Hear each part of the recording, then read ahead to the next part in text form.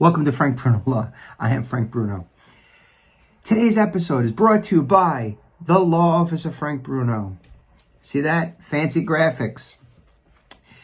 Today's topic, what is a personal representative? I'll tell you. Before I get to that, let me recite the website address for you, frankbrunolaw.com. On there you could take a look at my 400 plus videos, frequently asked questions, information. It's a pretty good website. What is a personal representative? Well, in New York, we call that person an executor or an executrix, right? Male or female version executor. Other states may call it a personal representative, but irrespective of what that title is, this is the person named in a will that you're asking to resolve all of your final issues. So take your will and put it in probate, file a tax return, marshal assets, maybe pay any final debts, pay for the funeral costs, submit insurance claims or life insurance claims. Really, this is a trusted person named in the will that can attend to your final affairs. This is the business card. I did write something down, so let me see. Pay outstanding bills, distributing your personal assets, filing life insurance claims, fulfilling your bequests, selling real estate if necessary, file the appropriate papers in court. I wrote that. It's a big job. It's someone that you can trust to do the tasks involved.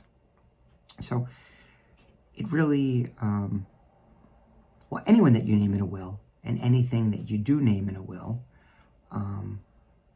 really should be done with the forethought of, is this a person that has the skill and the acumen to handle this task? A lot of people will choose their spouse. One spouse will choose the remaining spouse. Oftentimes, adult children. Picking adult children in a certain sense is a little bit tricky. If you have 3 kids, who do you pick? Sometimes people pick 2. I've often put 2 executors, co-executors on a will. I've never done 3. I know some colleagues that will go as high as 3. Kind of just makes it cumbersome. If a person wanted me to leave 3, I mean, I can't remember a specific instance where I did that. It may have happened in my 24-year career. 2 I've definitely put down as co-executors. 3, maybe. But if you have 3 people, the 3 people need to be in agreement with each other, and they have to sign all documents. So that's why I say it's a little cumbersome. But we can speak about why you would want that and whether or not it's a good plan, just like everything else we do. Conversation, communication, and ultimately clarity. Please reach out to me if you would like to speak to me, frankbrunolaw.com. Thanks.